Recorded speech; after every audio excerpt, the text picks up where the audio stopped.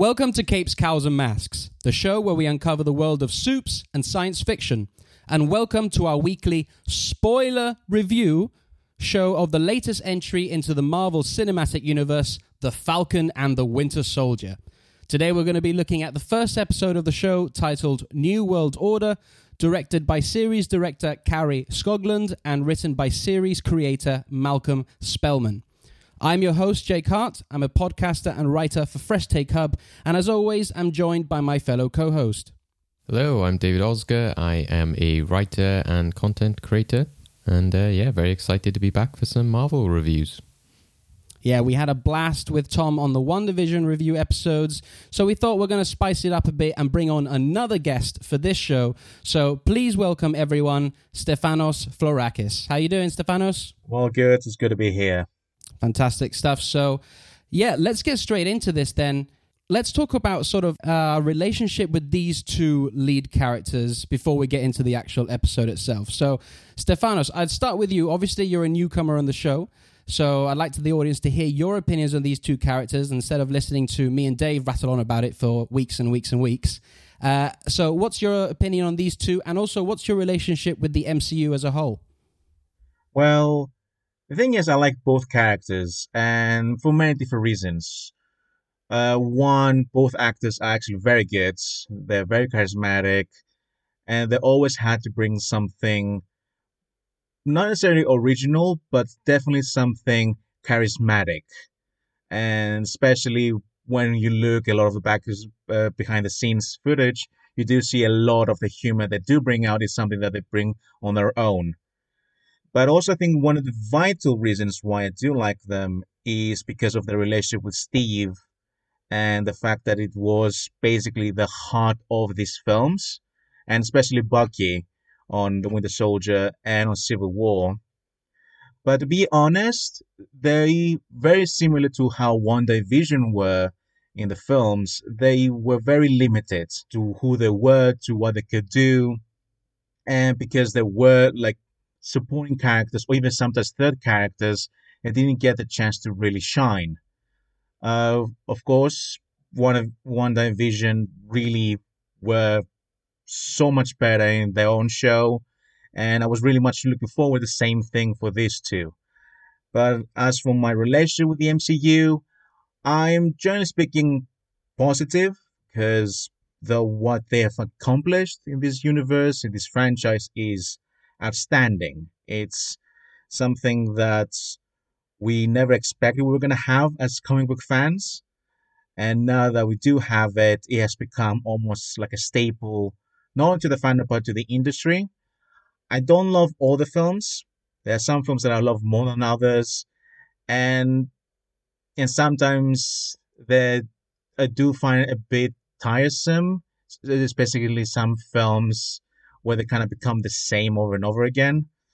But so far, with the shows, I'm very optimistic, because this is something that I'm really looking forward for supporting characters such as Sam and Bucky to really get fleshed out. Yeah, I got very, very similar thoughts to you. But Dave, what do you think of these two? Yeah, like Stefanos, I've always really enjoyed them, I think because of their links to Steve, because, Captain America is one of my favorites. And listening to these reviews and these shows, people might be like, is just every Avenger your favorite? Because I do say that, I like Wanda, I like Vision, I like Hawkeye, he's getting his own series. But I think that's the reason, is that, I do like these more underrated characters, these ones who don't get as much time in the spotlight, because it makes them an underdog. So I think that is, a big appeal of those characters. So that's why they've given them their own series, because they're like, hey, they haven't had the spotlight before, and this gives them their own series.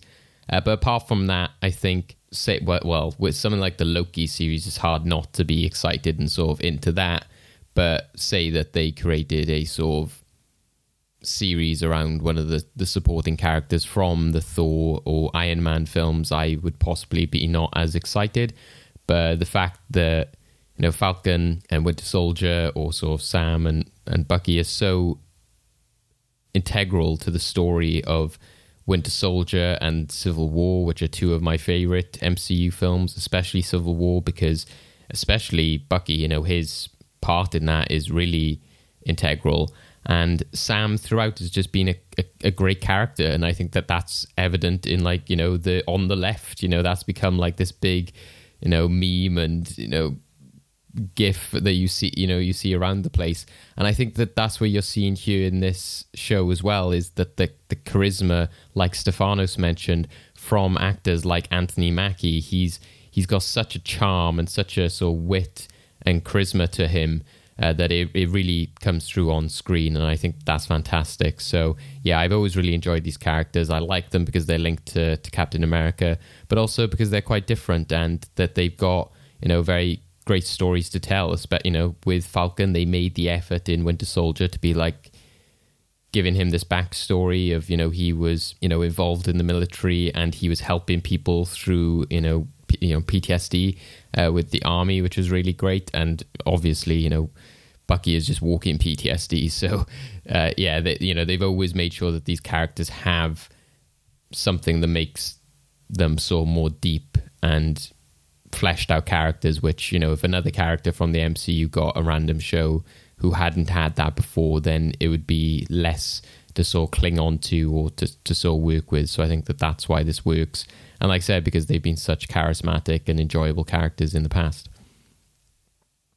Yeah, I don't want to sound too repetitive here, but I sort of agree with a lot of what you guys are saying. That's not to say I like all the Avengers, but, you know, Falcon and the Winter Soldier, they're pretty interesting characters. And I think it's really interesting that they've paired them up in this show, because when you look at it, both of these characters couldn't be more different from each other.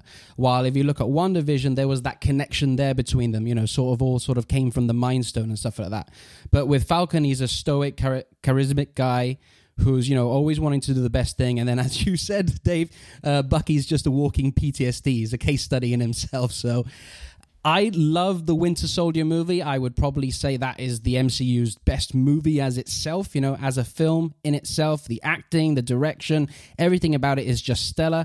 I thought the introduction of Falcon was a fantastic addition to the Captain America world. The Winter Soldier as an antagonist was just scary and brutal. And then to go into the further films and how Bucky becomes an integral part to Cap's story, I'm just like, oh man, there's just so much emotion here between these two that you just buy every step of their journey as you go through in the MCU. And it's interesting that we go back to Steve with these two characters, because he is the anchor between these two, because, as I said, they are so different.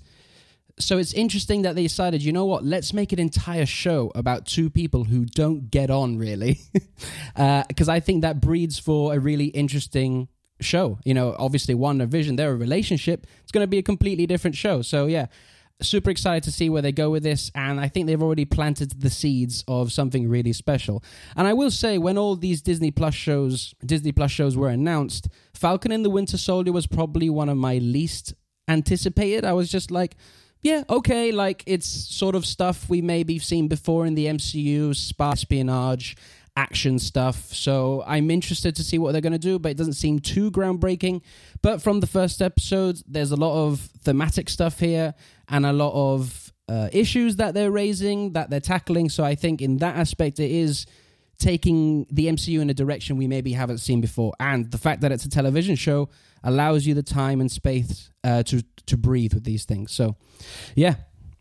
I think it's also interesting, quickly, just bringing these characters together, because I think that there was an aspect, again, of WandaVision that made sense. You know, they're a couple in the comics and they, you know, had that relationship in the films. Whereas Falcon and Winter Soldier, although they're both linked to Cap, there was an element of, if you had a show which was just Darcy and the Hulk, or, you know, whatever, it's that kind of like old gimmicky kind of like Superman meets the Martians, you know, this kind of like, you know, Flintstones meet the Jetsons, just like, oh, wouldn't it be fun if these two characters got together? It was that kind of, you're like, okay, well, you know, are they that linked? Because in their films, they only really shared a bit of a relationship in Civil War. There wasn't really much else apart from that. You know, they had that sort of look at Steve in the car when he was making out with his relative of some form, possibly. And when they're fighting Spider-Man and, they get like webbed and he's like, I hate you, they had that. So I was like, I don't know if there's enough of a foundation to say, yeah, these are a comic duo. So that's why I've already appreciated that they've set this up as they are two different people. They're two different characters on their own different paths.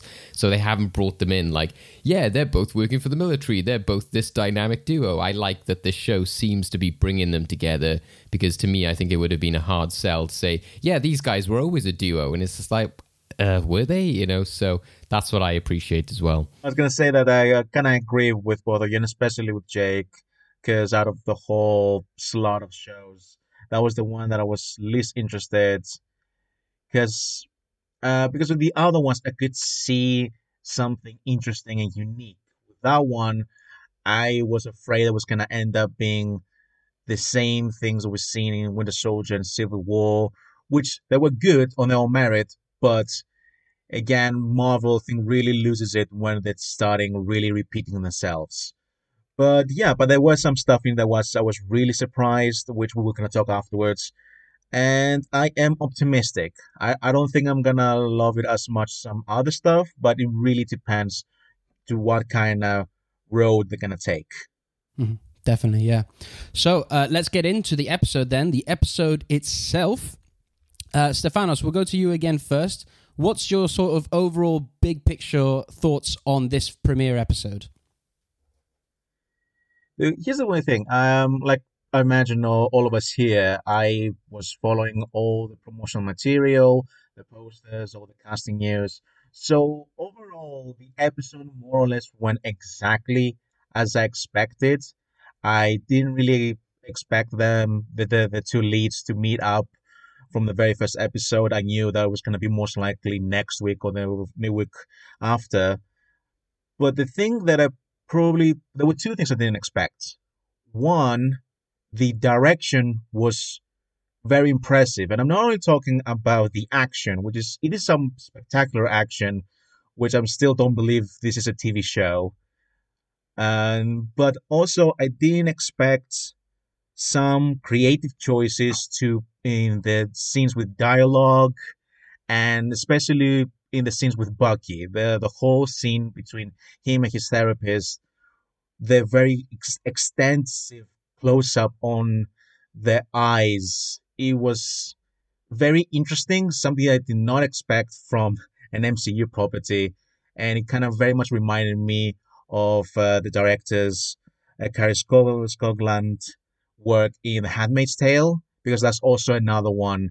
It's very impressive with close-ups and camera work, and that is something that she obviously brought up from there, and which it was very impressive. And the other one is the actual grounded level issues, especially with Sam trying to get a loan, and the fact that the blip has actually affected even that part of the world.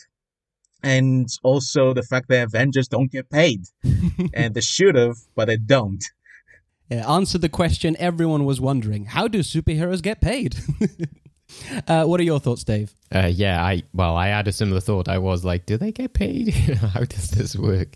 Generally, unlike Stefanos, I didn't expect it to start off with them both in separate areas, and I kind of alluded to that, I suppose, in that idea of going into the show like, oh, the Falcon and the Winter Soldier.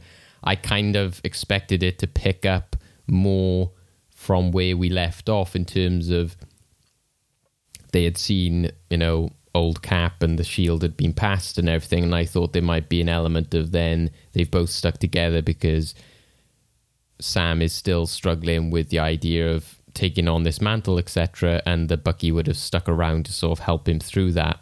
So I was really impressed that they did go with the idea of like, this is where these two characters are, and it completely separated them, and it didn't link them at all. It was like, here's their problem, here's this character's problem, this is what they're both dealing with, and there's no shared element at all, which I think is good, because you need to sort of set up about why these two characters have their own journeys, their own troubles in the past, and their own problems that they're going to be dealing with throughout this.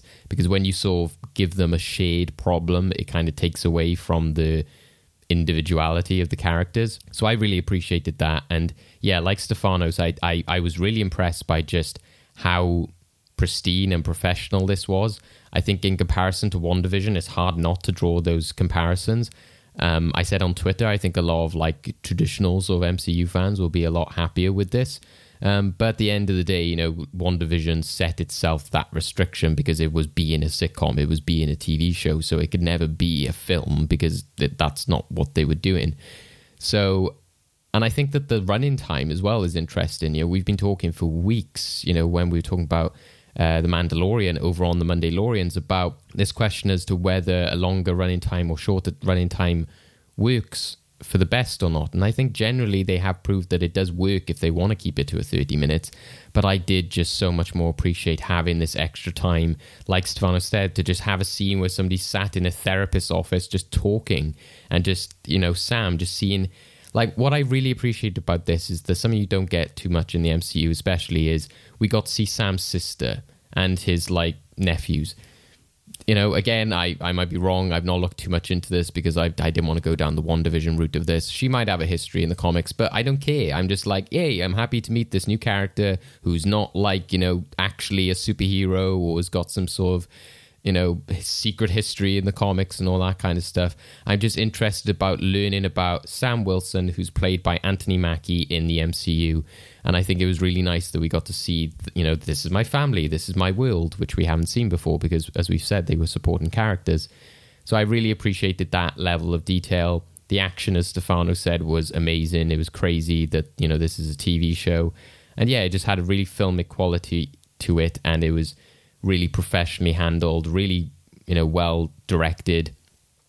And yeah, just give me a lot more than I was anticipating. I think the depth is what I was most impressed with this episode. It was just the emotional depth, and, you know, we'll definitely go into that later. And also just the overall, you know, professional aspect of everyone. I think all the actors as well seemed of that film level. It wasn't anybody who seemed to be sort of hamming it up or was a TV actor or anything like that. So I think that also worked to their advantage as well. Yeah, definitely. I think you hit the nail on the head. I was actually surprised with how much depth was in this first episode. Overall, I love this first episode, and I was thinking more like Dave. I was expecting this show to open much like it did with a big action set piece, but I was sort of expecting Bucky and Falcon to be together. They were on a mission. And even I was even kind of thinking, oh, is Falcon going to be using the shield? And then, you know, the government say we need to take that away from you and all that. But it opened in a much more melodramatic way. And, you know, Sam dealing with these issues, still feeling the weight of Steve's passing, you could say, and having the mantle with him. And then it's also really looking at the human side of these characters, very much like Wanda and Vision did, even though they're a witch and he's a robot. But these are actually humans. And like you said, exploring Sam's family is really interesting to see. They're going through real human issues. And it doesn't matter how many superpowers or how many gadgets you've got, you still go through the same thing that the day-to-day people go through. So, yeah, the acting is superb, I think. The direction is really well done. What Stefanos mentioned with that sort of close-up lens on their eyes, that was really jarring for me at first. I was like, whoa, that's... But then as I was getting into it, I was like, actually, you know, that's really interesting. The MCU have never done something like that before. So it was an interesting take. And yeah, production quality is stellar. It really does feel like a film. And, you know, that opening scene where Falcon's going through the canyon, taking out all the helicopters and stuff, I was like, man, I wish I could see this on like an IMAX screen. That would be phenomenal. And, you know, after nearly a decade of having Steve in front and center, we're finally getting to see Bucky and Sam get way more focus. And I think in the span of, I think it's the total running time of actual footage is 42 minutes. I think in those 42 minutes, we've had more development from these characters than they've received in the last however many movies they've been on. And that's thanks to really layered writing. And honestly, I think, well, I'll wait till the season's finished, but I think this is Anthony Mackie's and Sebastian Stan's best performances so far as these characters. And it is quite insane when you think that we've had Bucky for a decade now, and this is the most we've got from him. And again, it's one of the things I said before that I have some issues with the MCU, and it was definitely one of those. Is the fact that we having these characters for so many years, and only just now we really get to know them. Mm-hmm. Yeah, I think when I was rewatching a lot of the films in build up for these series, going back to Captain America, it always was a kind of, oh, that's Bucky Barnes. You know, it was always that kind of character in that film of, oh, look out for him, he's going to be the Winter Soldier. But there was nothing about Bucky in that film that actually made him Bucky Barnes. He was just there purely to sort of act as that build up to him being the Winter Soldier later on.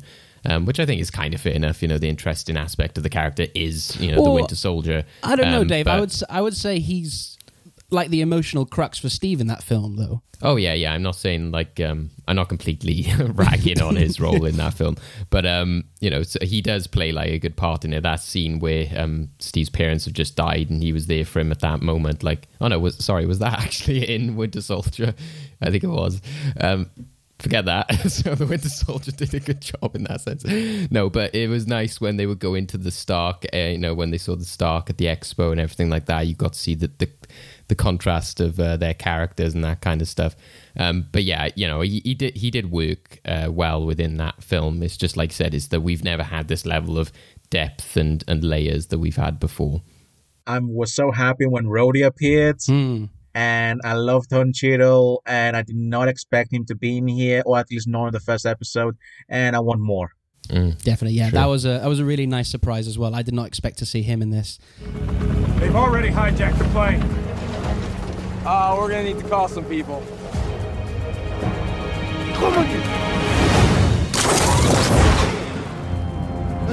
D'où veut ça? Tu viens de voir l'homme sur le pare-brise. Louis, c'est moi qui tuerai.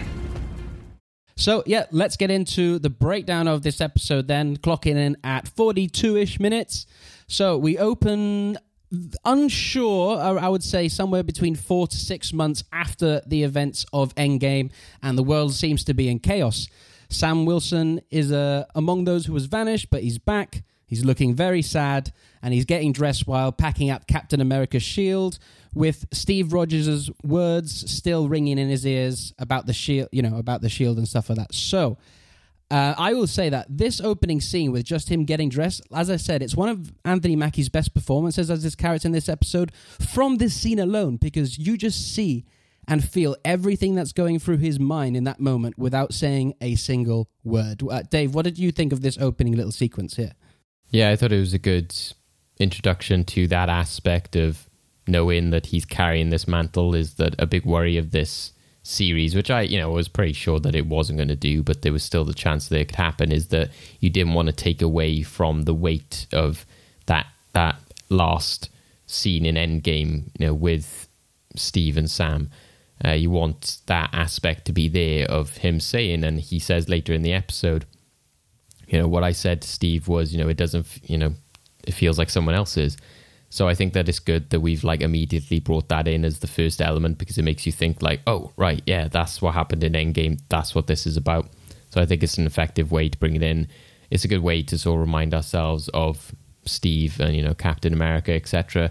And I'm also just glad that the episode as a whole, but they could have easily done it at the beginning here, that we never like flashed back to that scene or like showed Chris Evans, apart from, you know, in paintings and stuff, which I think was also effective, is the fact that they were showing the, you know, the legacy of this character. He's everywhere you go, which, you know, other TV shows and films have done in the past, is where you see them everywhere, kind of like Spider-Man in Far From Home, where you've seen Iron Man everywhere. So it's that aspect which I think was nice, and it's that restraint of like, oh, let's not just flash back to the scene and let that do the talking. Let's actually show the performance and stuff, which was really nice. What do you think, Stefanos? I very much the same page with both of you, but the only thing though I want to add is I think unintentionally they kind of did two things. One, I couldn't stop thinking about Iron Man when he was ironing, which I'm pretty sure it wasn't intended, but I couldn't stop laughing because it was right there, and I'm a child. And have you learned nothing from WandaVision, Stefanos? Stop with the theories. It's the well, I never learn. And the second one is that unintentionally I think they did a good transition from WandaVision to back to the MCU, because what was WandaVision in the end? It was those two characters trying to have a domestic life. How do we begin this episode with Sam doing something domestic, something that is very much something that we all should be doing? I hope we're all doing it, which kind of defines home, something very human and everyday activity, but it's actually for something that has to do with someone we've been loving for all these films. And I'm pretty sure it was in those two cases, and I hope not for the Iron Man part. But if the latter one is true, then well done. It's because I do think WandaVision unintentionally became a very good way to start Phase 4, because it's a combination of both mediums. And this kind of transitions the full completion of TV being equal to the films. And it also shows Sam as, like you said, about that grounded character. Is there something like homely that we all do? I think he's always been that kind of character, isn't it? It's like in Winter Soldier when Cap and Black Widow sort of like hide out at his house and everything. There's always been that sort of like homely nature to him in terms of giving like Cap the list of things, adding to the list. And he's always been a down-to-earth sort of character, and he's sort of always been there like, oh, yeah, there's a guy flying around as an ant and a spider now. He's always sort of looked at it from the sort of average Joe level. So I think that sort of linked in with that as well. I also think it's really interesting that you mentioned like the domestic side of things, because that opening scene is domestic in itself in the feeling, but this episode anyway, and I'm pretty sure the whole series is going to be that, feels very globetrotting. I mean, we're in Tunisia, we're in Switzerland, we're in Washington, do you know what I mean? It feels very spy, espionage, globetrotting type of film, and I think you can clearly see they wanted to make this a film, this big, epic, type 6-part film, basically. Yeah, I did feel like it was kind of like a Falcon film for for quite a while, which was great as well. And I'm glad that, again, it's, at the beginning I was kind of worried that he was getting ready to go to like some sort of like Cap funeral or something like that. And I was just like, are we going to go there in terms of just being like, oh, let's repeat, the end of Endgame, that kind of thing.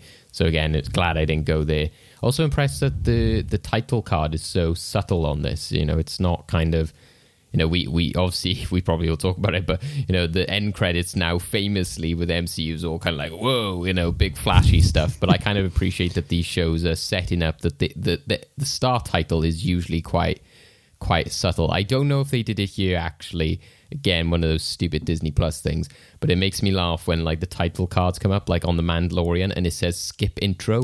Like what? Skip like 6 seconds of words on the screen. Like what? Yeah, it's stupid. Disney Plus has got some weird things about it, man, as a service. But we'll talk about that another time.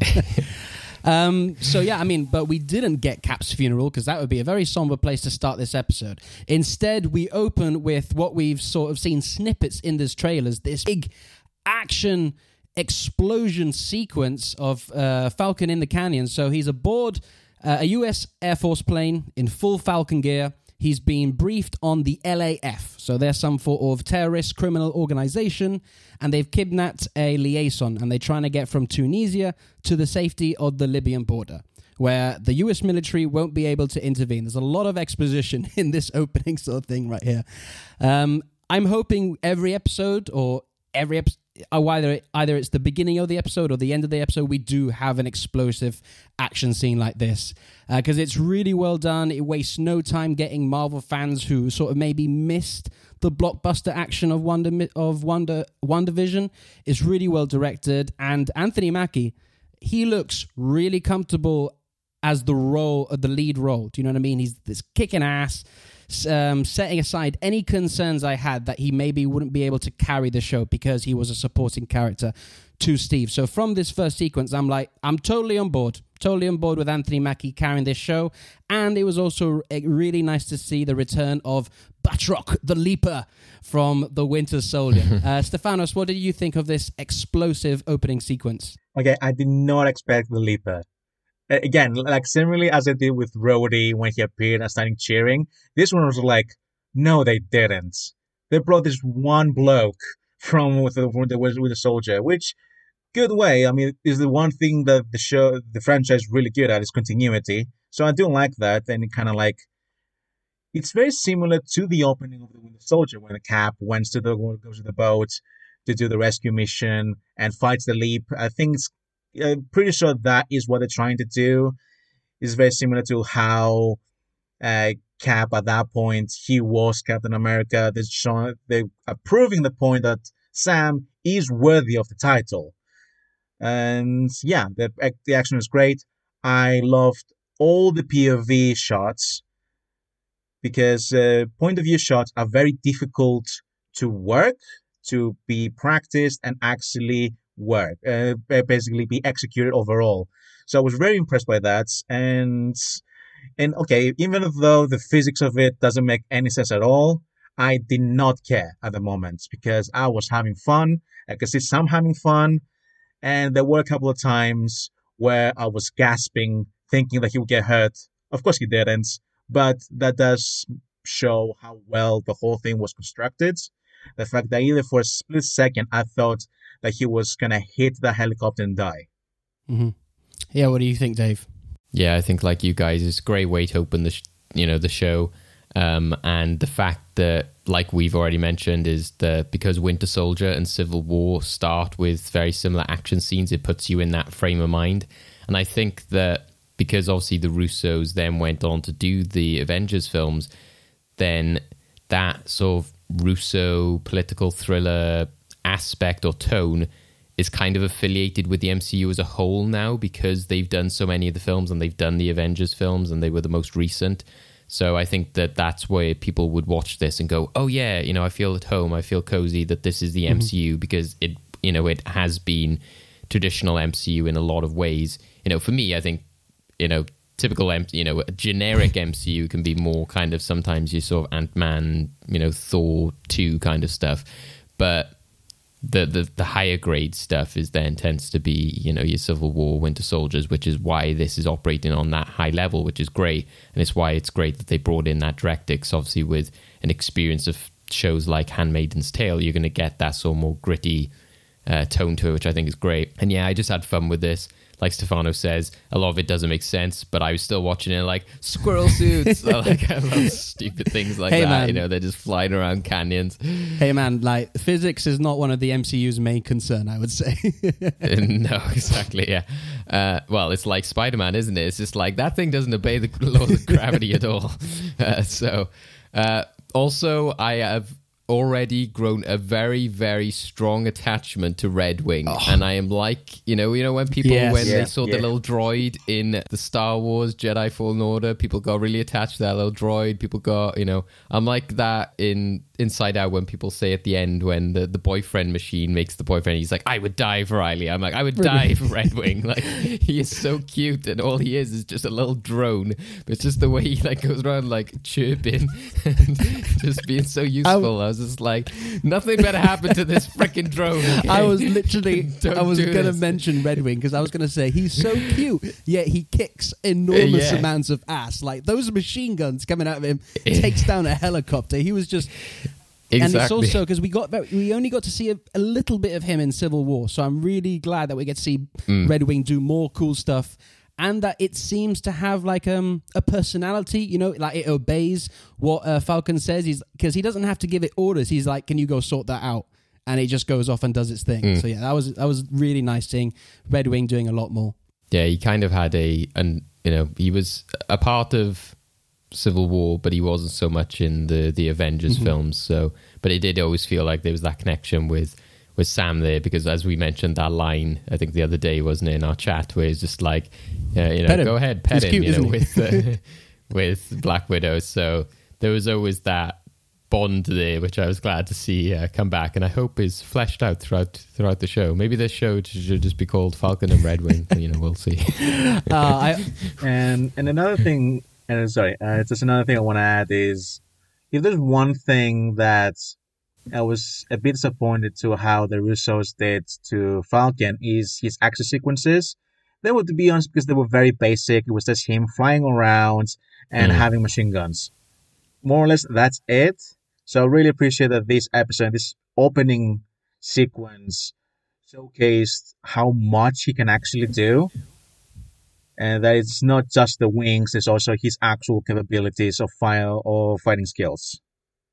Yeah, the fact that, like you said, the point of view shots sort of make you feel like you're flying there, yeah. with him a lot more than just watching it kind of thing. Yeah, fantastic way of opening the episode. And like I said, I hope we get this every episode. You're like a really explosive start before we get into the more dramatic stuff. I do gotta ask you though, because like online, there's just been a lot of stuff about Steve. Actually, crazy conspiracy theories. Some people, they think that he's in the secret base on the moon, looking down over us. Well, I can assure you, those people you don't have to take seriously. But you didn't like fly him to the moon? No. So yeah, we'll go back to the ground now after the explosive start. We're having a cup of tea in a Tunisian market. This is where we've already been introduced to Lieutenant Joaquin Torres, who was helping Sam on the ground. And this is the scene where he's basically telling him about this new group of terrorists known as the Flag Smashers. I had to actually Google. I was like, surely, is that a real thing? Like, is that a Marvel thing? And it is. Yeah, unfortunately it is. Yes, yeah. it is. The thing, it's been associated with two supervillains, most notably Carl Mogenthor. I think that's how you pronounce the name, who first appeared in the Captain America comics in '85. I think it's as a symbol of anti-patriotism. So that's a cool little thing for comic book fans. But even still, I was like, Flag Smashers, that's a bit on the nose. And then he sort of explains that this terror group, they liked it when it was during the 5-year blip. They want to see an end to international borders. But I find it really funny, though, that Torres is not interested in any of that. He only has one question for Sam, and is Steve Rogers on the moon? These shows continue to just like put MCU fans into the shows. It's the same as like in WandaVision when they were just saying like, oh, well, Thanos would have clearly been beaten by the Scarlet Witch if it wasn't for Captain Marvel. Da, da, da, da, da. And I'm just like, you're just putting fans into the script. I don't know. I'm a bit still torn on my opinions towards it. It's fun, but it's like also a bit like on the nose. But yeah, yeah, it is. And makes me laugh. Before I get your, it makes sense for this because the general population would be like, where the hell is he gone? Because he was just there and suddenly gone. You know? Yeah, everyone was going to have all sorts of crazy theories. I just love that. Is he got a secret base on the moon? And then I love that later in the scene, Anthony Mackie follows it up. He's like, what are you going to do? Moon stuff. So that was cool. Yeah, that was good. Let's talk about Joaquin Torres again, because this is another, obviously, a comic reference to people who know their Marvel comics. The actor who plays him is Danny Ramirez, and he shares a name with a character in the comics who becomes the second Falcon after Sam Wilson. So in the comics, he is a teenager who is kidnapped by the Sons of the Serpent and saved by Falcon, who then becomes Captain America, allowing Torres to become the new Falcon. So teasing up what possibly could happen in the show, I don't know. But Steph, where do you go with this scene? First, for the scene, I like it. I like the fact that after the mission, they're okay to hang out with the locals. They don't seem to want... Basically, it doesn't feel like the typical American military projects where basically they will go in an area and just own the area. They seem very good with everyone around. Even Sam speaks some version of the language. I don't know if it is good or bad, but at least he tries, and that's always something nice to see from your lead. Although that one man who says that the Avengers brought back his wife, I did see the age gap, and I was like, well, even for 5 years, I'm like, there still is a big gap. But anyways, besides that, it was a nice scene. And, but yeah, also I like the thing about the Red Wings technology, that maybe it is stuck or not, which most likely it could be. And maybe it isn't a form of AI, and that could explain why it seems to have its own personality. As for Torres, to be honest, I completely forgot that he's actually exists in the comics, because I actually really liked their dynamic now, and he seemed but very trustful ally. And all his whole reaction in the action sequence when he was on the ground, he was basically us, and so that bringing a lot of relatability to him.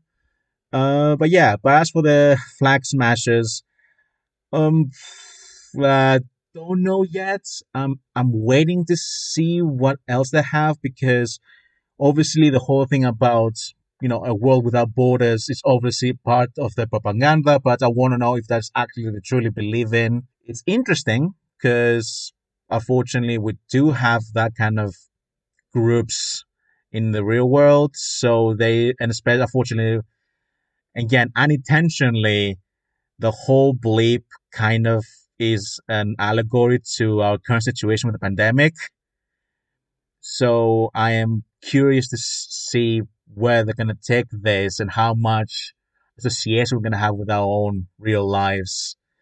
And as for the pandemic stuff, there is something later on with Sam and the bank, which is actually very true to what we are dealing with the financial situation. But that's something we're going to talk later on. Yeah, I mean, with the follow-up scene as well, with Sam and Rhodey having that conversation, I was scarily relevant to today's world. Dave, do you have anything to say about Torres and this sort of little interaction with them? Yeah, like I wasn't as familiar with the character of Torres, to be honest, but I was just happy again to sort of see this new character, and so again, what I said earlier seemed to be played by a sort of like movie level actor. So this is Danny Ramirez, which I thought I sort of recognized from somewhere, but I looked at his IMDb and I haven't really seen him in anything. But, I'm excited to see if he carries on. I think it's kind of like a situation like with Ant-Man's daughter. It's, she's stature in the comics and everything, but it's again, they're not there like building it up like in Iron Man, be like, next time, baby, I think if it happens, yeah, fun, but I'm not going to be here like, yeah, the end of this show is going to be him turning into the Falcon. So he seems like a really good character. I think he's played well. I do have to laugh going on his IMDb page because he's got one of those real, like, actors or like my range, he's there like black and white sort of shots. One of those headshots, yeah. Yeah, it's a Ralph Boner kind of headshot, but I'm interested with the Flag Smashers. I'm not too fussed on the name. Saying it sounds goofy as hell. I said to you and Tom that it sounds like a Halo online gaming team, and I don't know. It's just. I think it's interesting. I think the aspect of like they support what Thanos believed. I think that's really interesting. I can see that happening. I can see people being like, yeah, he was right. Only 50% of the people should survive. Hey, man, a lot of people in real life. I was going to say, there's people in real life who are like, yeah, Thanos is right. Yeah, well, he in some ways he did have a point. That was the the interesting thing about that film and about his goal. But so I think that's believable. I think that the border aspect of it, like, a world without borders, I think that makes sense, kind of, but I just don't buy completely into it yet at this stage of the story, because my only problem with the whole effects of the blip or the snap, which I've said before, I really wanted them to go into, and I really love that they're doing that, because they did that with WandaVision when we saw Monica come back, and we're seeing that here, so I'm loving all of that. But the only problem I've had so far is that we haven't really seen... We've heard a lot about the ramifications, about people who've lived through it, but I don't really see anything visually that the world was different. Like in Endgame, we saw those boats in New York. So is it just we're meant to believe that as soon as they all got snapped back, yeah, everything's back normal now? It's like... So maybe I'm with, the Flag Smashers. I can't quite buy that we would just immediately go back to the way things were. 5 years is a long time. And I would imagine in the world, they would kind of be like, right, we've set up this city and our food supplies and everything for the amount of people we got. And then all these people suddenly appear again. There would be a bit of carnage for a long time, in the same way there would have been carnage when they got snapped away, because you've lost all these doctors and stuff like that. So I can't buy into the whole, like, oh yeah, everything's just the way it was now.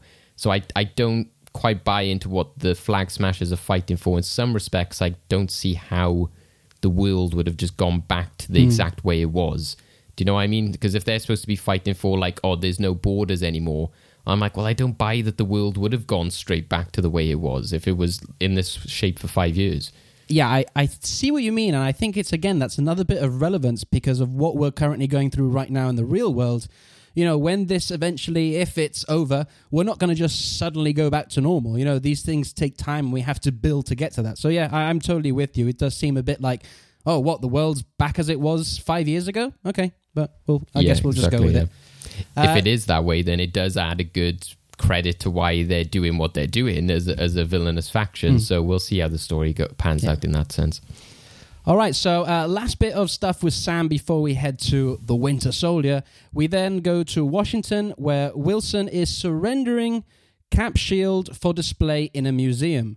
And then, surprisingly, there he was, James Rhodey, there for a quick chat with Sam. This is a really, really great scene. I think it's actually one of my favorite scenes of the whole episode. But Stefanos, what did you think of the whole Rhodey and Sam interaction? There's things to say, to be honest. Like I said before, I am a fan of War Machine. Not necessarily, mostly because of Don Cheadle, because I am a fan of his work. But also because he always seemed to be the person of reason for Tony in the first two films, and to see that again, not only the reason but also kind of like moral friends for Sam, for someone who's already very positively has a very positive morality, but to have someone like him, someone who's, to be honest, more successful than Sam. Like, he has been in the army longer, higher ranks, but there is something far more relative. And to be honest, it has to do very much about race, because obviously, in the end, when he calls him brother, it means different things. It means brother at arms. Second, because they're both Avengers. And third, because they both know the struggle, and most likely there is a part of them that they knew that their own government most likely would have been very forth with Sam as the choice, unfortunately, and as well as see at the end of it, that is very much the case. So, and it is a very good conversation. It really brings back the conversations that Sam had with Steve in Winter Soldier. And the fact is that out of all of them, possibly out of the whole country, who the only one who really understands Sam is Rhodey. And like David said before about what happened during those 5 years, I think the best one to show us, or to at least to show to Sam, is Rhodey, because he's the one who survived during this time. And the little snippets we see in Endgame, he does say that he's actually one of the main people who was trying to keep the world together. So I do hope we see him more. And in the end of the day, I really agree with Rhodey to what he says, and I do hope to some capacity to be more involved in the whole situation, or at least to see his point of view about the new Captain America. Yeah, I think there was also talk that this could possibly lay the seeds for Rhodey's series, Armor Wars, I think there was some talk about that, but I'm not entirely too sure. Dave, what are your thoughts on this really good scene, I think? Yeah, I really loved it. I thought that it brought that movie level tone as well, because Rhodey has been a character since the beginning of the MCU, whether it was with that actor or not. He's pretty much been there since the start. Next time, I think baby. I think that adds to the sort of gravitas of the role, is that just like if Nick Fury shows up, then you instantly go like, oh wow, this is really leveled up. Like, wow, you've got Sam Jackson. So I think, again, probably helps that Don Cheadle is such a famous like Hollywood actor as well, that he's been around for years and years. Which again is no sort of disrespect to Anthony Mackie or Sebastian Stan. It's just that he's been working longer, and he's been in much bigger Hollywood films for years before they sort of got their break. So I think that adds to it. And like Stefanos, I liked this combination of characters. I think that makes a lot of sense, is their relatability, because apart from like the whole military aspect and everything like that, I think it's interesting because their history in the films is that, they actually were opposing sides of civil war, and they, we saw them sort of argue about it when they had that sort of team meeting, when they were deliberating whether they signed the accords, and Sam was against it, and Rhodes was in support of it. And the fact that Sam is somewhat responsible for Rhodes's disability or his injuries as well, which I think is interesting, because that came from that situation in which Sam was flying away, and even though it was Vision that hit him again, it was still because he was chasing Sam in that plane and everything. So I think that that's interesting as well. And also Rhodes understands that aspect of being the companion to the bigger hero, to this sort of egotistical character. He was there with Iron Man, so he understands what Sam is going through and carrying on a mantle. And he was the Iron Patriot as well, so he has had some sort of experience of being an icon for American patriotism and all that kind of stuff. So that makes it resonate a lot more when he's saying that the world needs this right now.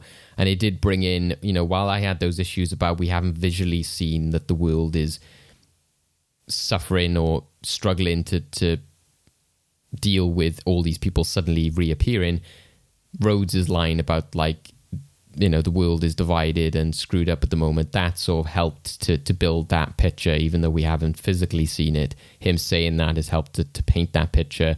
And it does make sense, is that, again, it adds to what I was saying. If the world was like that for 5 years, well, once it all comes back, there is going to be a lot of problems. And it makes sense, again, because, again, these comic book films and stuff can be like, we need this now more than ever. And, you're always like, it's always more than ever. Why is it like that? But in this situation, you are like, no, yeah, that makes perfect sense, because after everything that's happened, you would need Captain America. And if he suddenly disappeared, hey, you're going to want that symbol there. So I think that resonated even more. And apart from Rhodes, I was really struck by Anthony Mackie's performance at the end of this scene. When he's looking at Cap and the sort of visuals of the museum, and there's those tears in Anthony Mackie's eyes. I was like, wow. I didn't expect to choke up almost at this, because you could see the emotion in Anthony Mackie's face, which, again, the focus on the eyes. So that was fantastic. Yeah, to Anthony Mackie's performance as well, I'd like to say that when he's giving that speech, in that press conference, every single word he's saying is totally believable. Do you know what I mean? It feels like this. Yeah. This is how he would speak. This is how he would be dressing the public. This is how he would be talking about his best friend. And it's also that moment when he looks up, sees the picture of Cap, and he's holding the shield in his hand, and he looks back down. I don't know. They say an image is worth 1,000 words. That image right there, I think it speaks volumes of what he's going for. The world's a crazy place right now. People are... Well, nobody's stable. Allies are now enemies. Alliances are all torn apart. The world's broken. Everybody's just looking for somebody to fix it. Let's head over to our other hero of this series, and that is Bucky Barnes, a.k.a. the Winter Soldier. Except when we first meet him, he's not being a hero. We see him in this sort of hotel of some kind, not so sure, of slaughtering henchmen, and then unfortunately one innocent bystander who was in the wrong place at the wrong time, seeing what he was doing. I love this because I was like, whoa, this is proper bringing me back to the Winter Soldier movie. It's even got the Henry Jackson, the music going, and I was like, yeah. And Bucky with the mask and the long hair. I don't know what it is, but I just love goth kids, you know what I mean? So I love this look of Bucky and him kicking ass, especially when he threw that knife. I was like, oh, this is awesome. But then it's soon revealed that it's actually a nightmare Bucky's having, who then, the next day, he's in a therapy session, and she's hilariously exhausted with Bucky and calls him a liar when she asks him, do you have nightmares? No. And so this is really interesting because she's a therapist who is for a killing machine, for decades. So this can't be easy. But this is we learn that this is a condition of his pardon. He's been pardoned of all his actions, and because he saved the world and all that sort of stuff. He has to go through all the efforts to make amends. And I really like him explaining the rules. as he's going through. Like, so he's trying to cross people off this list to make amends for all his sins, but he's really trying not to hurt or kill anyone. And I just love the banter that these two are having. She's like, what's rule number 2? That's a big one. He's like, well, why isn't it rule number 1 if it's a really important one? So I thought all that was really fantastic. Stefanos, what did you think of the therapy session? I already know you really liked the direction of it with like the close-up lenses and stuff, but what do you think of the actual interaction between them? It's really good. It's actually... It kind of is, and also it isn't what I expected from a Marvel property, because they say shit and bullshit quite a lot, which it is something I believe in, because I do think that's, especially because he's not just a therapist, he's also a soldier, so I would expect that kind of relationship between two veterans, especially when they're talking about, you know, their own identity, their own feelings, and their own prospects of the future. And it is great. Immediately when I realized that the whole killing scene was a flashback and it was actually a nightmare of Bucky, I immediately felt for him. I immediately felt so sorry and empathized with him. And I understand why he's shutting off to everyone, because it is something way too extreme that no one else in the MCU has done. Like even with Gamora, while she was, you know, working for Thanos, even she gradually understood that it was wrong, and she was doing it out of necessity and survival. Bucky did it because he had no control. He was just a weapon. And the fact that, like back in Civil War, when he's fighting Tony and he says that he remembers everyone, that is an example. This is a huge example so that he remembers one of his scenes, although it's not his own. He wouldn't be a good character if he didn't feel some level of guilt. And I do think, and also the notebook with all the names he has, besides that one of them is Zemo, so it's very interesting if he's going to follow the 3 rules that he has to make amends. It really reminded me of the notebook that Cap had in Winter Soldier. It's all the stuff that he makes just to keep up with pop culture. He has no time for pop culture. He has no time to watch films because he has way too many demons to even enjoy anything, even watching the first Star Wars for the first time. Yeah. All of us as pop culture nerds are just there, like, sympathize even more, like, oh no, he can't watch a film. Like, I feel so bad for him. Dave, what do you think of this? Because, you know, I was thinking as well, because he says, I went from one fight to another for 90 years. That would really fuck a guy up. You know what I mean? Yeah, and just the way he said that, you know, he had that little bit of peace in Wakanda, it made me feel really bad for him, because, again, it's good that the MCU is not trying to fluff up, you know, aspects that they've done. They're like, oh, he's okay now because he had some time in Wakanda. You don't want to just... The films did that a bit. They would sort of like bridge the gap, but because they were movies, they had to do that. But when you have these series, you can flesh things out a bit more. So it's good that they're not saying, yeah, he's fine now, like he had that time in Wakanda, so he's completely healed. And I think it was important to show the Winter Soldier as he previously was, because again, you don't want to just see immediately Falcon and Winter Soldier, he's a different character now, he's, you know, like the good guy, Bucky, and all this kind of stuff, because at the end of the day, even fans have a lot of issues with that character, and there's a lot in modern society, online and stuff, about being held accountable for your past actions, about people being sorry, and like people who will, you know, again, don't want to mention like cancel culture and that kind of stuff, but there are elements of people who will be like, I will not ever trust that person again, you know. It's kind of like Johnny Depp and Amber Heard, all that kind of stuff. It's like, you know, people who like, no, I will not forgive what they've done. And there's an aspect of that with the fans, that there's a lot of people who were team Iron Man and were like, no, that is, you know, that is a horrible thing to do.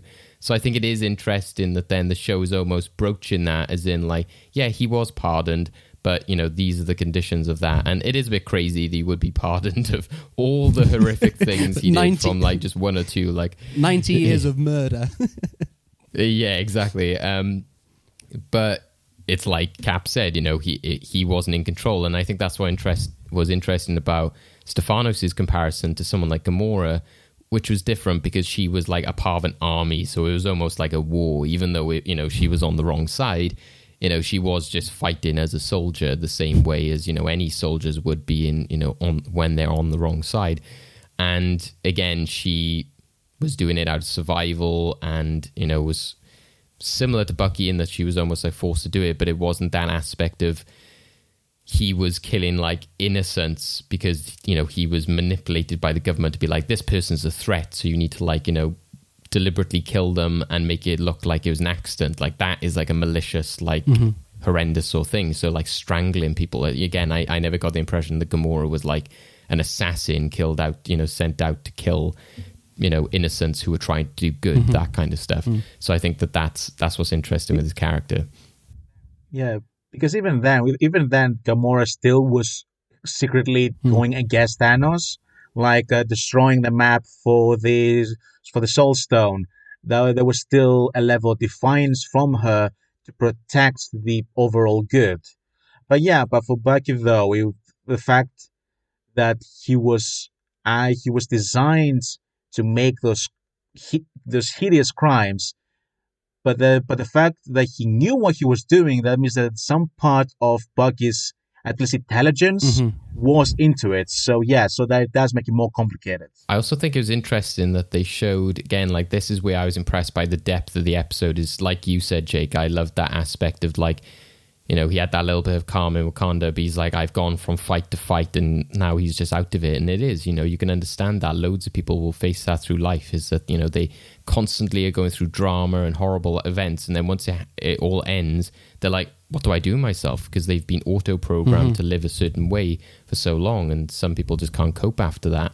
So I think that was interesting. But also, maybe as like a subtle reference, I don't know, or whether it was intended, but this is the way I read it, was I thought it was interesting that when we saw him wake up, he was on the floor, like he has like a little bed like made up on the floor, which looks like in a reasonable apartment. And it kind of made me think of, was it Sam who said it in, or was it Cap or someone like that? You're talking about Sam to Cap. When they he says your bed feels too soft. It feels like you need to. Feels like you're sinking because you're that used to being like in the military, like sleeping on the ground. So when I saw him wake up on the floor, I was like, oh, Bucky can't afford a bed. And then I was like, oh, okay, if this is saying that, and that's a reference to a Sam and Steve scene, that's really awesome connectivity. I love that. That's really cool. I also think, and it would make, again, perfect sense for him as a character. I also think, as we've said, Bucky's a walking PTSD case study. But who would be almost the best person for him to pair up with to deal with these situations? It would be Sam. Look at his history of helping other soldiers come out of that, through PTSD. So there's history there. And it's funny you mentioned that about the beds thing, because I also thought of that. But obviously it's not connected. But I also thought of the Punisher TV show where one of the characters digs a hole in his garden and he's in there because he still thinks he's in a warfare. So I was getting that sort of vibe from it. And Bucky as well, I think it adds more to his PTSD in the human side of things because he doesn't have any friends. We find out that he's got this one friend, a elderly neighbor, Mr. Nakajima. He's sort of mourning for the loss of his son, and conveniently his son is the one that Bucky killed in that flashback. So it seems that Bucky is trying to make amends for his sin in that sort of way, but you can really feel that he's struggling, especially when he visits the house and he sees the shrine there. He's like, oh my God, I can't do this anymore. And I sort of really related to Bucky as well when he went out on the date with the girl from the restaurant. He's just so awkward and he doesn't know how to speak to people, especially he hasn't dated in 70 years or whatever it's been. And just like his little facial expressions when he's like, oh shit, I shouldn't have said that. I look like a fool and stuff like that. I thought all of that was hilarious. And I was like, yo, man, I feel you. Stefanos, what did you make of the continuation of Bucky's story with Mr. Nakajima and the date he went on? Again, as before, I even empathized even more with him of all the trauma that he caused mostly, but also what he also has experienced through his own fault, or through his actions, to be honest. And And even though it is something admirable to try to make amends, especially to someone that you wronged, is very difficult. And the fact that he's willing to spend time with him, to kind of become a friend, is it really shows to who he is, the actual Bucky, not the Winter Soldier, not post, but not the post-traumatic Bucky, but Bucky himself. Because that was the Bucky we saw in the first Captain America film. He is very sociable. He always wants to be there for the ones who don't really fit in society because he sees the better in them. And the whole interaction between him and Yuri in the restaurant really remind me of him and Steve before they joined the army, of just going out socializing. And yeah, but when the realization happens that of realizing that, oh yeah, it's the father of the guy that he murdered all those years ago, it brought a new level of stake to the show. Like, and I think that's something I really like about the show so far. That it's not about the larger scheme of things. It's not about world threats. It's far more about these personal barriers that need to be broken, and I love that. And also something that, like we said before about Sam that has a sister and nephews. Here we also find out that both his parents are dead, obviously, but also the fact that he has a sister. So that would probably mean that she's in her late 90s, which most likely will have an emotional depth, depth or progression for him later on.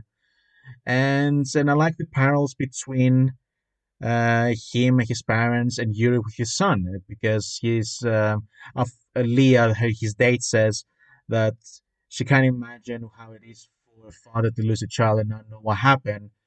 Same thing happened with Bucky's parents. They probably only know that Bucky died serving for the army.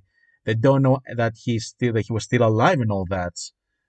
So there is this parallel between him and Yuri's son, and obviously what Leah says, that like he deserves to know what happens. He probably kind of projecting his own parents, that they also deserve to know what happened to him, and that in the end he was not okay, but at least he came back to normal. So now that you've stopped fighting, what do you want? Peace. That is utter bullshit. You're a terrible shrink. I was an excellent soldier, so I saw a lot of dead bodies, and I know how that can shut you down. And if you are alone, that is the quietest, most personal hell. And James, it is very hard to escape. I was really fascinated by the whole relationship with the father, because when we saw that flashback and they focused on that character, when, he's like, I didn't see anything. I was, at first, when they showed him and they so focused on him, I was like, oh, is he going to be like a scientist or something? And that, similar to Bucky in Civil War, he's killed somebody to get something that later is used for the enemy or something like that. But no, it was, showing that actually this is just one of the victims who, like the father said, he was just in the wrong place at the wrong time, which, again, is just a tragic reality that probably does happen to a lot of parents or to a lot of victims, that the police would just be like, yeah, unfortunately, there's just wrong place, wrong time.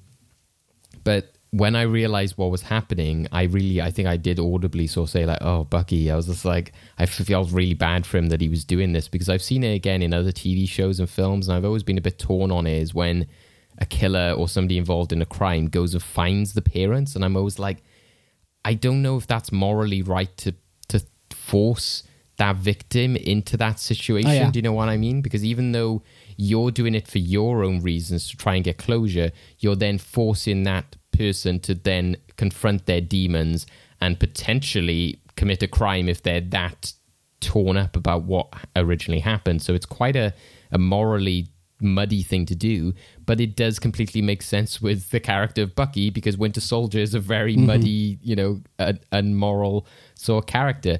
But I later sort of got on board with it because it was the aspect of, okay, well, he's trying to do all these things on his list and he knows that this person is lost without his son. So he's just trying to make up for the fact that he killed him by making sure that his dad is okay, which I thought was a nice aspect. The fact that he's just like being a friend to this guy. I think if he was just following him and questioning him or something, it'd be a bit different. But the fact he's looking out for him, I think that's what makes it quite a good situation. Yeah, again, it'll be interesting to see where that goes and how it pans out. But, you know, I just couldn't help but feel bad for Bucky. Once I realized what he was doing, I was like, oh no, Bucky, you know, like, what are you doing to yourself? It's almost like he's torturing himself. It is heartbreaking. I mean, but for a lot of soldiers, that's all they know coming out of war, you know, is to only pretty much torture themselves.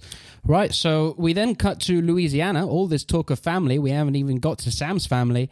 This is where we meet Sam's sister, who is called Sarah, and this is played by, I hope I don't butcher her name, Adepero Odoyu, who wants to sell their family boat. You know, it's been in their family business for years.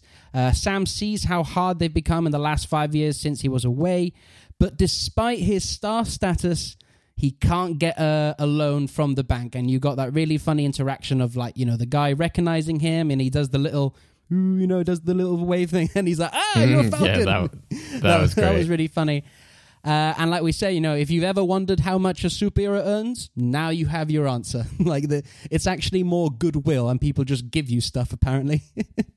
I loved all of this. I think this is sort of what I expected going into this show, that they were maybe going to be dealing with a lot of important issues in real life situations. Now, it's clear that WandaVision was about grief and female empowerment, I will say. This show is going to be put into the examination of race and what it is to be a patriotic American, I think. We're told throughout the MCU that Captain America is a symbol, he's a hero for the times, but what if those times are one of division, chaos, and, you know, clashing ideologies? What happens then?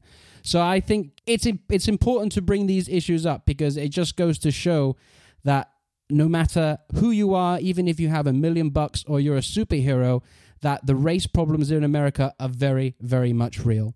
Stefanos, what did you make of Sam's family and then the bank scene and all of that? Let me be sidetracked, and just to mention, there's one film last year that was released on Amazon Prime called One Night in Miami, and in that film, basically, it was about 4 black legends back in the 60s of America, and even though all 4 of them were beloved by most people or had some level of influence, and even some of them were very rich, they still had difficulty to fit into the overall society.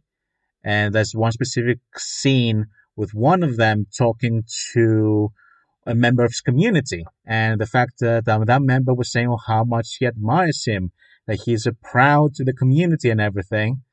But when it comes for him to come into the house, they're saying, no, we don't allow black people in the house. You know this rule. And that kind of really reminded me that, of course, in a more watered down way and far more to current times. But it's true. Like, that does happen, especially to war heroes or veterans, or even sometimes actual celebrities, which they don't get the chance or equal chance to other people of the peers of them, mainly because of the race. And you can see it actually how Falcon speaks to the bank manager. He speaks to them as a celebrity, trying to use that fame.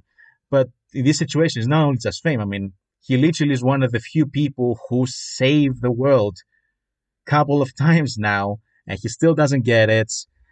Of course, the bank manager does not say why, and because but most likely it is both to do with the matter of race and class discrimination, and it was, and I like how they handled it, because they did not say it. They didn't say it was that. No, you kind of need to figure it out yourself. So some of the cues, some of the reactions from all three people in the situation, and you can tell there's something more that is presented, and also the absolute vanity of that guy just asking for a selfie right after he denied the loan. Yeah, and then Falcon's reaction, like, really?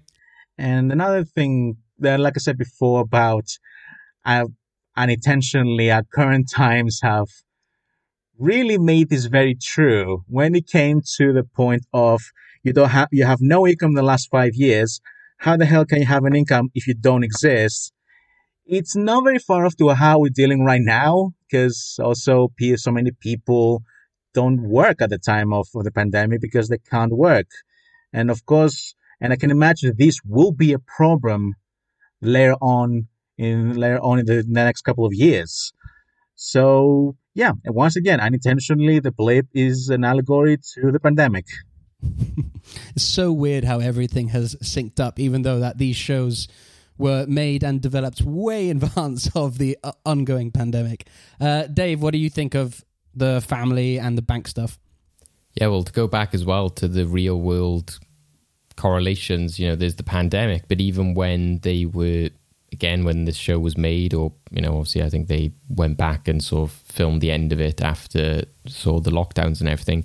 Again, this would have been written and locked in, is the fact that we would have had, we've had Black Lives Matter, which then has made a lot of the content that has come out since, like the film The Stefanos mentioned, or Trial of the Chicago 7, all these things that you see afterwards, you're like, oh my God, it's like they knew that this was going to happen. So if they continue down that line of bringing up like race and, how it divides America, the world, and how it sort of affects people's prospects and that kind of stuff, I think it will be really great if they go down that line. I think it'll be really important, and it'll be really refreshing for the MCU to do something which is so serious and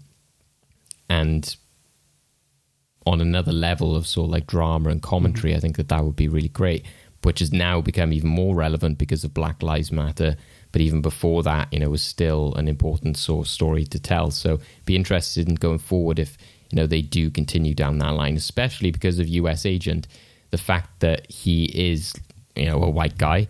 And I think at the end of the episode, not to jump forward too much, but you can see with his sister's reaction when the news conference comes on television, she looks so concerned. She looks so distraught by what's happening, almost as if like somebody would have reacted to things like Black Lives Matter, like protests, like people being beaten up in the street. It's that kind of gut reaction you have as somebody from that community or from that background, that once you see it, you're like, if you feel the effects on the entire community. And that's what happened with Black Lives Matter. All the people around the world were like, we're not going to stand up to this one thing that happened to this one person in this one place in the world. And I think that came through a bit at the end of the episodes, that you saw his sister go, oh no, what does this mean? Like, I'm really scared about what this means, because she knows the involvement her brother has with it. So like you guys, I really enjoyed the sort of the funny moments in which, he did the Falcon sort of, with the wings and, where do I know you from and all that kind of stuff. And yeah, but, it did then lead to, a negative aspect of the storyline. And it was also good to show that difference between him and his sisters, that, she again has said, I've lived throughout this. I've, had to bring up these kids on my own. She's more the realistic type of person. Whereas Sam, again, not because of the blip, he's always been like that from the films anyway, is the more optimistic person and wants to sort of carry on. And I like the aspect as well that he isn't just like, yeah, I'm an Avenger now and I'm going off and making billions of pounds. I think that's what was important about pointing out that they do it out of goodwill, is that Sam never did this for any financial gain. He did it because it was the right thing. And at the end of the day, he's still happy enough to operate a small family business because, he has an attachment to his family and to that boat. And it's not about any sort of bigger egos or anything like that, which again will maybe be a nice correlation to him and Bucky, that maybe Bucky will want to find that kind of same link and that same sense of home at the end of the series. I think that would be really nice. Yeah, because I think this series is going to be a story about growth for Sam, because I mentioned this to you off air, Dave, that I think the boat in a way is like a metaphor for what he's currently going through with the weight of the Captain America mantle. He can't let go of the past. He can't see beyond that Steve is the Captain America and that shield should be him. So that's why he's like, I can't do it. I'll pass it to the museum. It's the same with the boat. He's clinging on to the past, while his sister, it seems she's the more reasonable one, is like, look, I'm earning only, what she says, she's like, I'm earning 5 every day and spending 10. Do you know what I mean? I need to sell the boat to keep this family business alive. So I think he needs to learn something important here about growth, about letting go of things and overcoming that. So, and I think it's parallel with his journey on being the mantle of Captain America as well. So I think it's really interesting, and I hope that gets further developed. So the globe-trotting epic adventure continues as we then head to Switzerland, where we meet up again with Torres, who, as we discussed earlier in the episode, he's trying to get closer to the Flag Smashers, which ends in this big street fight, getting his own ass kicked. He had a little camera there that was recording the whole thing, and he sends this all to Sam, revealing that he's concerned about a disarmingly strong new supervillain on the streets. But then we get to the big sort of cliffhangery, sort of like, oh my gosh, sort of moment in the episode. It's Sarah then rushes into the room, turns on the television. There's a press conference going on, and it's introducing a new Captain White America.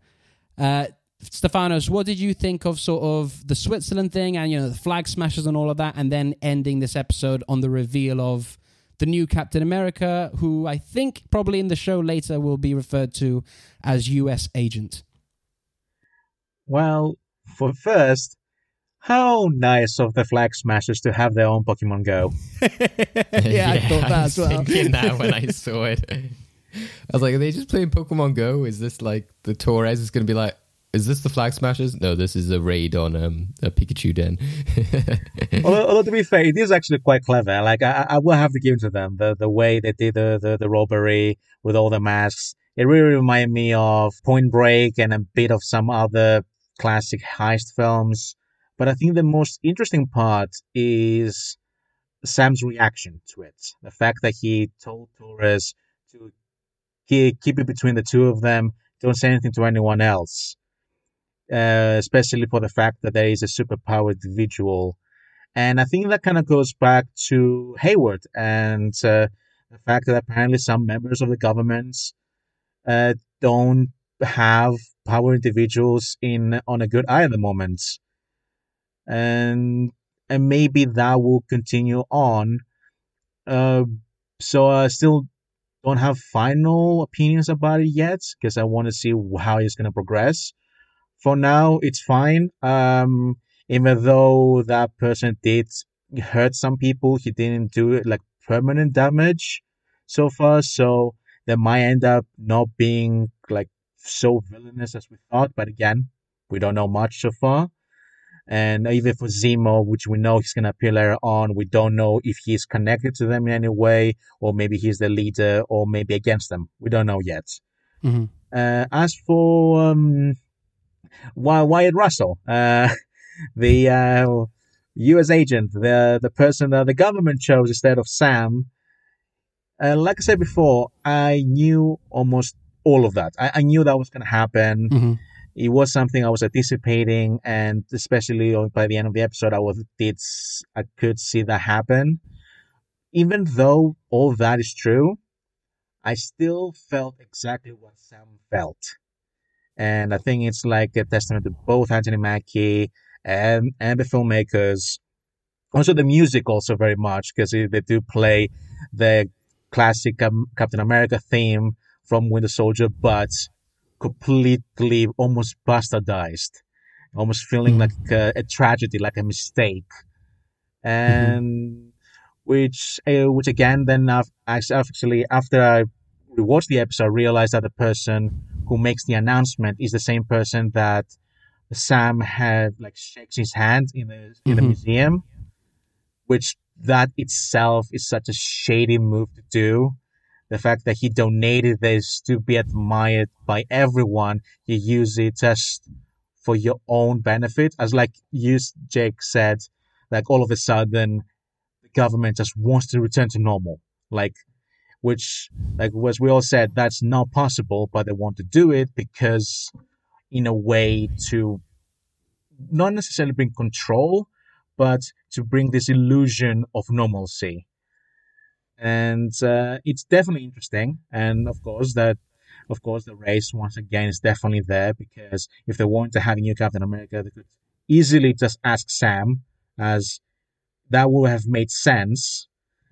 But yeah, no, but they chose with this random bloke, which we still don't know much, because the character in the comics is many different variations of personalities and versions, so we don't know where exactly they could head with him. Personally, I think he could be connected to all of it, because this show does seem like this conspiracy show, conspiracy thriller, that every aspect can somehow connect it. But yeah, so far, I'm pissed, as Sam is a huge blow to the community, and definitely not the right choice for the current times. Yeah, definitely. What do you think, Dave? Yeah, I thought it was a great way to end the episode. Like Stefano said, like the music did a lot to add to that as well. I think that it's really interesting that, you know, you've got this character put in the mix here like that, because as we mentioned, you know, it can add to that story of, you know, race and, you know, the government's intervention. And as soon as I saw that character where he was like, thanks, you've done the right thing, Sam, and I was like, is this guy going to be evil? And it was like, yep, he is, you know. And yeah, again, I got Hayward vibes from him from the beginning. Exactly. I was very much getting Hayward sort of vibes. And again, I hope it doesn't go down the line of just like, oh, more, you know, sort of mustache twirling, I'm going to shoot some children kind of stuff. But at the end of the day, if they're still making an allegory of like, well, it's because he's a white guy, and, you know, that, I'm like, well, yeah, that's fine if you want to do it that way, because again, that's the villains you want to paint in this story to emphasize, you know, the struggles of those of color, etc., which, you know, I assume that this story is going to tell, especially by the fact that we see, you know, Wyatt Russell as, you know, this US agent John Walker character who, you know, walks up to the camera at the end, and I don't know, I almost kind of like laughed in the way that like he just didn't look right. He looks so goofy, and yeah, and also I don't know what it is. I'm sorry, people, but he just looks like he has a punchable face. Yeah, I just think he just looks like a goon, doesn't he? He just looks like a smug potato-faced goon, and I think that's intentional. I think it's I think he's almost not meant to look like he quite fits the helmet. He doesn't quite fit the suit. I think that's an intentional thing.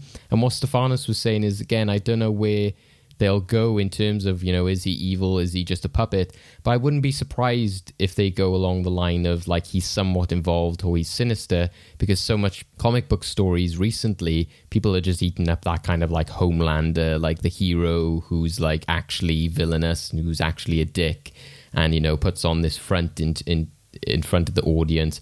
You know, I could very much see them doing a kind of MCU version of Homelander with him, and I think that would be a great opportunity, and it could be quite fun. Maybe they won't. Maybe they'll make it more the government side, and he is just literally the puppet. But I think we've seen similar stuff to that in the MCU before, so I would want to see him be more like, no, I'm actually just a douchebag kind of thing.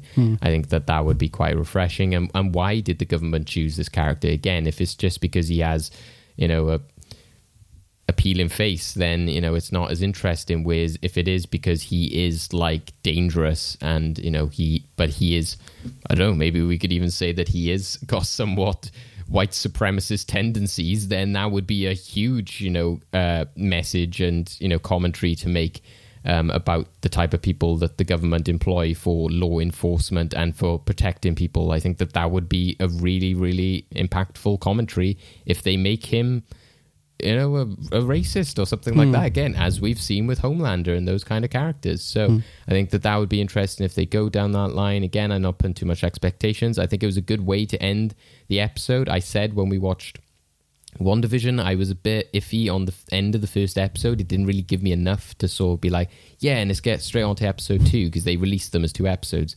Whereas this, I felt that like it was a really nice package. It was pretty much perfect in terms of how they balanced everything in terms of the characters and story, and they ended in a really satisfying way. I'm interested to see how the Flag Smashers will progress, because like you said, in the episode they were like, oh yeah, that guy's strong, and I was like, I hope he's not just strong, because he just literally booted somebody Well- into like a lamppost. It looks like he's like superhuman to me. So if he isn't, then that's just ridiculous. Well, I was going to ask this because with that guy being super strong and US agent, this new Captain America, have they been injected with the super serum? Because we've seen throughout the history of the MCU that they have experimented with the or they've tried at least, Bruce Banner obviously tried, and then it turned him into the Hulk. Thunderbolt Ross used it in the Incredible Hulk, or a variation of it, which turned Blonsky into the Abomination. So have they been injected with the super serum? And also, how tainted is it? Is, the taint of the super serum going to make them evil? Do you know what I mean? Like, or is it a way of controlling these people?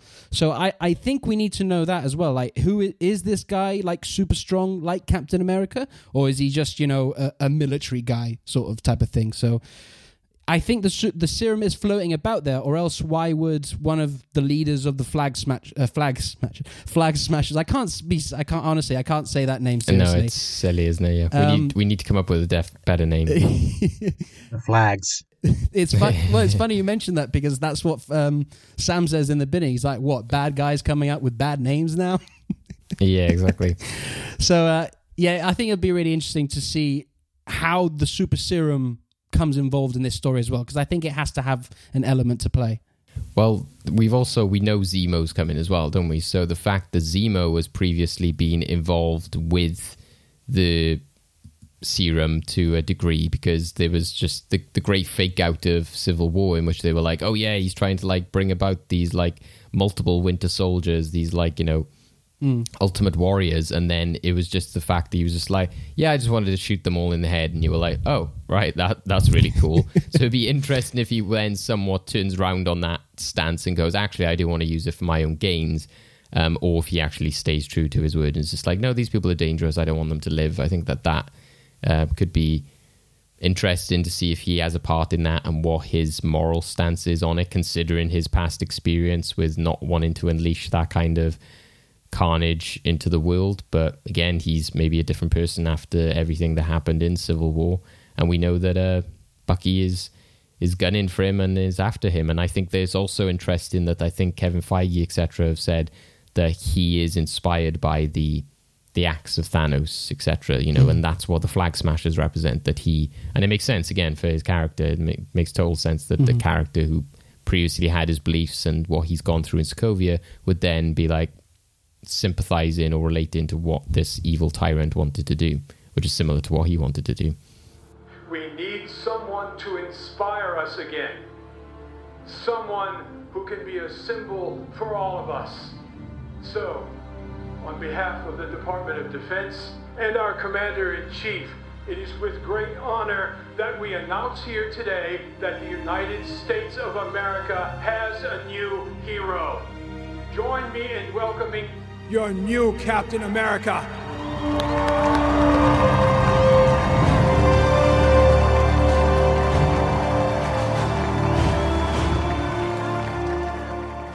Let's finish off with final words on this show. On this episode.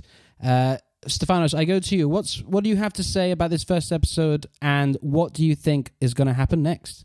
I was very much expecting all the things that happened. I didn't expect the depth of the quiet moments. Even though it was a longer episode than we're used of with this show so far, when it came to the personal moments, I didn't feel any differently than I did before with WandaVision, because I was so invested in them that I didn't realize that half an hour just passed by. I hope they keep it as personal. And if there's one thing I hope for the story, is to have a very good plot. Because that is the one thing that a lot of spy or action shows fail after a while, when they don't have a very strong plot and mystery to keep it going to the very end. So even though I do say that I think all these storylines will converge to each other, somehow connected, it's far more based on my personal will that I want it to be like that. because then is, I think, all of the whole mystery will pay off better. But again, I'm trying not to think too much because, unfortunately, all these theories, they kind of ruined for a lot of people the experience of WandaVision, even though WandaVision was never that. So even if the show ends up just being, unlike WandaVision, just a personal story of these two people, I'll be okay with it. Yeah, I'm pretty much in same with you. Like, I think it's a riveting new entry to the MCU and more exciting than I anticipated. You know, as I said, it was one of my least anticipated of these Disney Plus shows. But with this first episode, I was hugely impressed with the amount of depth and also the stellar action in it. You know, some really, really good character development. Like, these two underrated characters finally get some shine on them after years. It's got a spectacular story, and it's got a story that I think is sure to keep audiences engrossed over the course of the next 6 weeks. Like, pretty confident Marvel Studios is going to have another hit on their hands. But Dave, what do you think of the first episode? Yeah, like you guys, I think that, I'm really looking forward to seeing where it goes. Like Stefanos, I hope that they keep it grounded and so like about these two characters, which from what we've seen, it seems like that they're going to go into the dynamics we've seen from the trailers. There's that whole sort of, I think the therapist like ends up talking to them. Is it the same therapist? I think so, yeah. So I think go back so, on yeah. the trailer. So I think that's interesting, that, it's going to be talked about how they hate each other. We've seen that, they're having that fight on top of the lorry and all that kind of stuff. So I think there's going to be a good balance of action and drama, and kind of like, why I've mentioned with like Homelander and stuff, like The Boys, I don't mind if they have one of the episodes is more of a kind of like talking, going through the emotions of the past and that kind of stuff, and then another episode is more so like a mission kind of aspect to it. But like Stefano said, I think that it will have to have some ramifications. It can't just be kind of like a one and done, like, oh yeah, like we sorted that little problem out before it become too big a problem. I think that it does need to have a good story, a good plot to it, and I think that they got all the pieces in place to do that. I think that already, Carrie Scogland has shown that. I think the fact that you've got like three of the most compelling characters in the MCU, including Baron Zemo, because of, why he did what he did in Civil War. So I think that they could really go with some interesting commentary with that alone, but also all the real world reflections. So I hope they go with that. I hope that they don't just kind of skirt around it. I hope that they really go for it, or I'll respect them and appreciate them a lot more if they do. I'm not saying I'll hate the show if they don't, but I think it would be a missed opportunity if they don't really go for a big sort of message with this, which I think would be great. And by the looks of it, it looks like they're doing something special already. So yeah, I'm happy to go along with the ride. I think it's been really impressive. I think it worked really well as a tight, sort of 40 minutes. And unlike, again, like WandaVision, I felt that it did justify that end credits a bit more, even though, we joke that it's like 5 to 10 minutes long.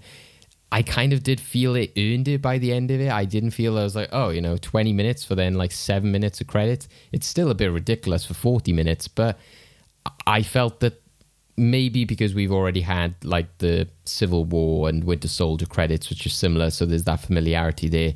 But I felt that there was a bit more of an aspect of, because it's a spy thriller, it kind of made sense with the credits, and you were seeing clues and the posters. It kind of fit in with the general aesthetic of the entire thing. Maybe WandaVision just needed to have more sitcom-y related kind of stuff to make it all tie together. So I think that is interesting. And also there's a few things in there which I thought was like, ooh, like we saw the Winter Soldier, the words, the trigger him, like peeled behind like some posters and stuff like that. And the fact that Zemo's coming up, I'm like, is that going to come up again? Is he going to trigger, Bucky? I think that would be interesting as well if we see the return of those, the book, and all that kind of stuff. I think that would be quite cool. So yeah, I'm really looking forward to what's to come, and I can't wait to sort of break it all down and see what we get next week. Yeah, exciting stuff. So let's get out of here then. So thank you everyone for listening so much to this review episode. We always appreciate people coming on board every week to listen to us speculate, theorize, and geek out about all the cape shit that we love. So before we get out of here though, Stefanos, where can people find you, and would you like to let them know of anything you're getting up to at the minute? Yeah, you can find me on Twitter at SYFlorakis. And you can find a lot of my work on Fresh Take. I have a couple of reviews for 2 episodes of WandaVision that we did back when the show was on air. And later on in the week, there's going to be an article about my predictions of this year's Oscars and kind of really having deep dive on the 6 big categories. Fantastic stuff. It's great to have you on board. You bring some really new and fresh insight into this superhero world that we all love. So, yeah, really nice to have you aboard. Dave, what about yourself? Yeah, you can also catch me on freshtakehub.com. And so we got some exciting stuff on there. In the last episode I was in, I teased about my video essay, which is now out. So if you love all that Marvel stuff and cape shit, as we often refer to it as, then please do go to youtube.com, check out Fresh Take Hub, which is the channel. And I've got my first video essay on there, which is Spider-Man, the First Avenger. So if you're a big fan of the Sam Raimi films, or you're a big fan of the Tom Holland films and you just want to be offended, then go check those out. Go check it out. I had a lot of fun making it, and yeah, hopefully a lot more stuff like that to come soon. Yeah, fantastic stuff. You can also find me on Twitter. I'm on Twitter at SweatyJake. And you can find Capes, Cows and Mask on Twitter at Capes, Cows and Mask. And we are also on Facebook. Be tuned because we got a lot of exciting stuff coming down your way. This week alone, we've got our spoiler review of Zack Snyder's Justice League with special guest Rob Ayling. That's really exciting. Can't wait for you guys to listen to that. And we've also got our weekly news shows where we'll be breaking down all the news, and also with Tom Gapper giving you our weekly comic pull list. So that's really exciting stuff. So if you're enjoying this review and all our other episodes, please listen and subscribe to us on Anchor, Spotify, Apple Podcasts, whatever you use. Definitely leave some stars, leave a review. It all helps us go up in the rankings. And the best thing you can do is actually share this podcast and tell all your friends this is the Falcon and Winter Soldier review show to be listening to. So we'll see you all next week. Once again, thanks for listening. Stay safe, everyone, and take care now. Bye-bye now. Bye. Bye.